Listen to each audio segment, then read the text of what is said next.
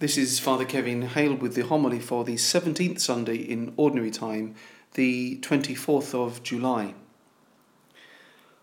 One of my earliest recollections as a child is being taught how to pray by my mother, especially how to pray at Mass. It was my first catechesis in the faith, really, I suppose, and it's the most important things that parents do for their children as they grow up, coming to Mass, teaching them to pray the Mass. No other duty of parenthood comes close to teaching our families to pray. And one of the first prayers we learn is the prayer Jesus himself gave us. It's deeply ingrained in our consciousness, and goodness knows how many times we've prayed it consciously or unconsciously, thinking about each petition or even without thinking about the meaning, just content to know that we are communing with the Lord, saying the words he gave us. I think too of how this prayer links and unites us through generation after generation of Christians. It links us with St. Peter and Paul, with Augustine, to St. Thomas Aquinas, to St. Joan of Arc and Catherine of Siena, St. Therese and Blessed John Henry Newman, right up to the present day. And Jesus gives us this model of prayer after two short parables about perseverance in prayer, about not giving up. And this is because the natural tendency of our human nature is to lose interest at the smallest obstacle. The Catechism of the Catholic Church devotes an entire section of the 4 sections it contains to the subject of prayer, and it is in fact a very lovely exposition and opening up of the Lord's Prayer. If we believe in the importance of prayer, or at least if we see its importance, then it will seem illogical to us not to give it time in our lives.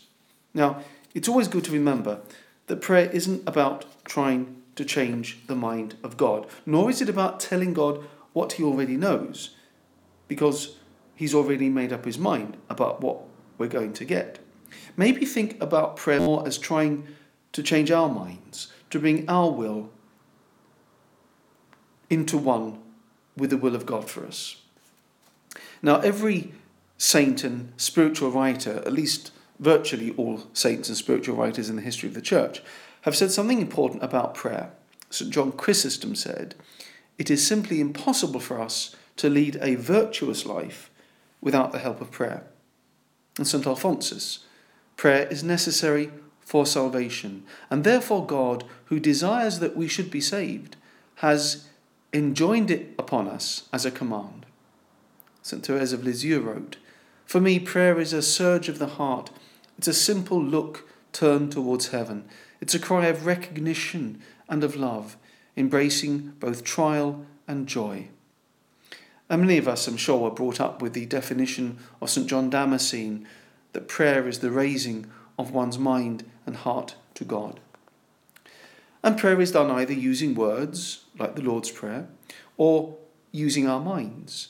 It's vocal prayer, or meditation and contemplation, or even the two together, as in the Holy Rosary.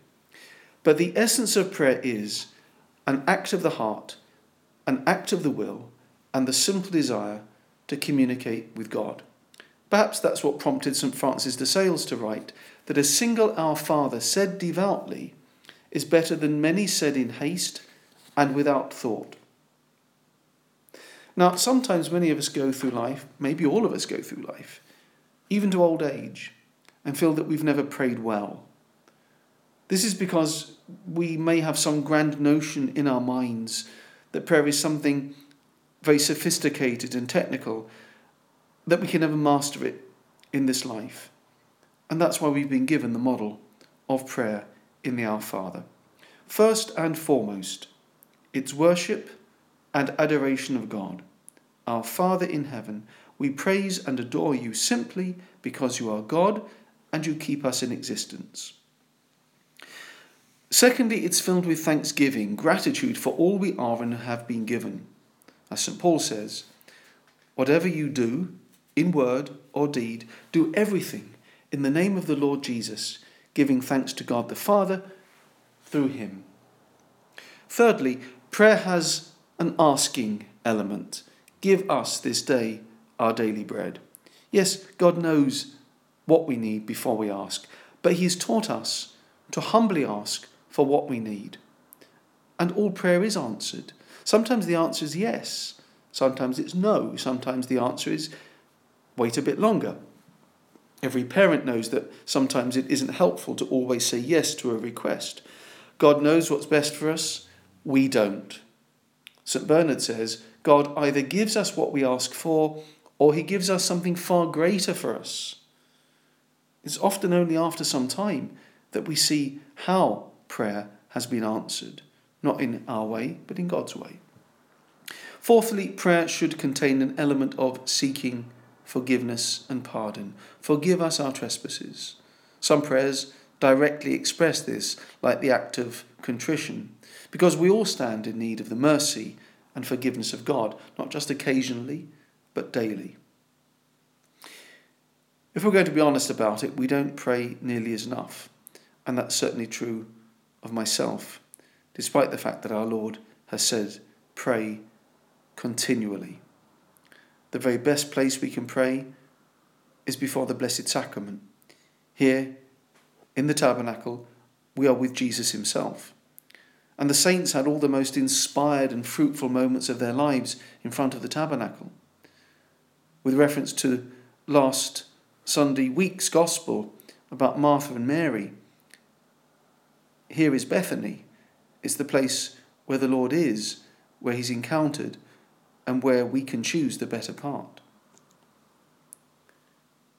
In God's Mother Mary, we have the perfect model of prayer. Every action of her life was a desire for intimate union with God. That is prayer. We know also that her mother's prayers are prayers of persuasion, since it is a thing unheard of that anyone who sought her help was left unaided. Let us pray. O God, protector of those who hope in you, without whom nothing has firm foundation, nothing is holy, bestow in abundance your mercy upon us, and grant that, with you as our ruler and guide, we may use the good things that pass in such a way as to hold, even now, to those that endure. Through Christ our Lord. Amen.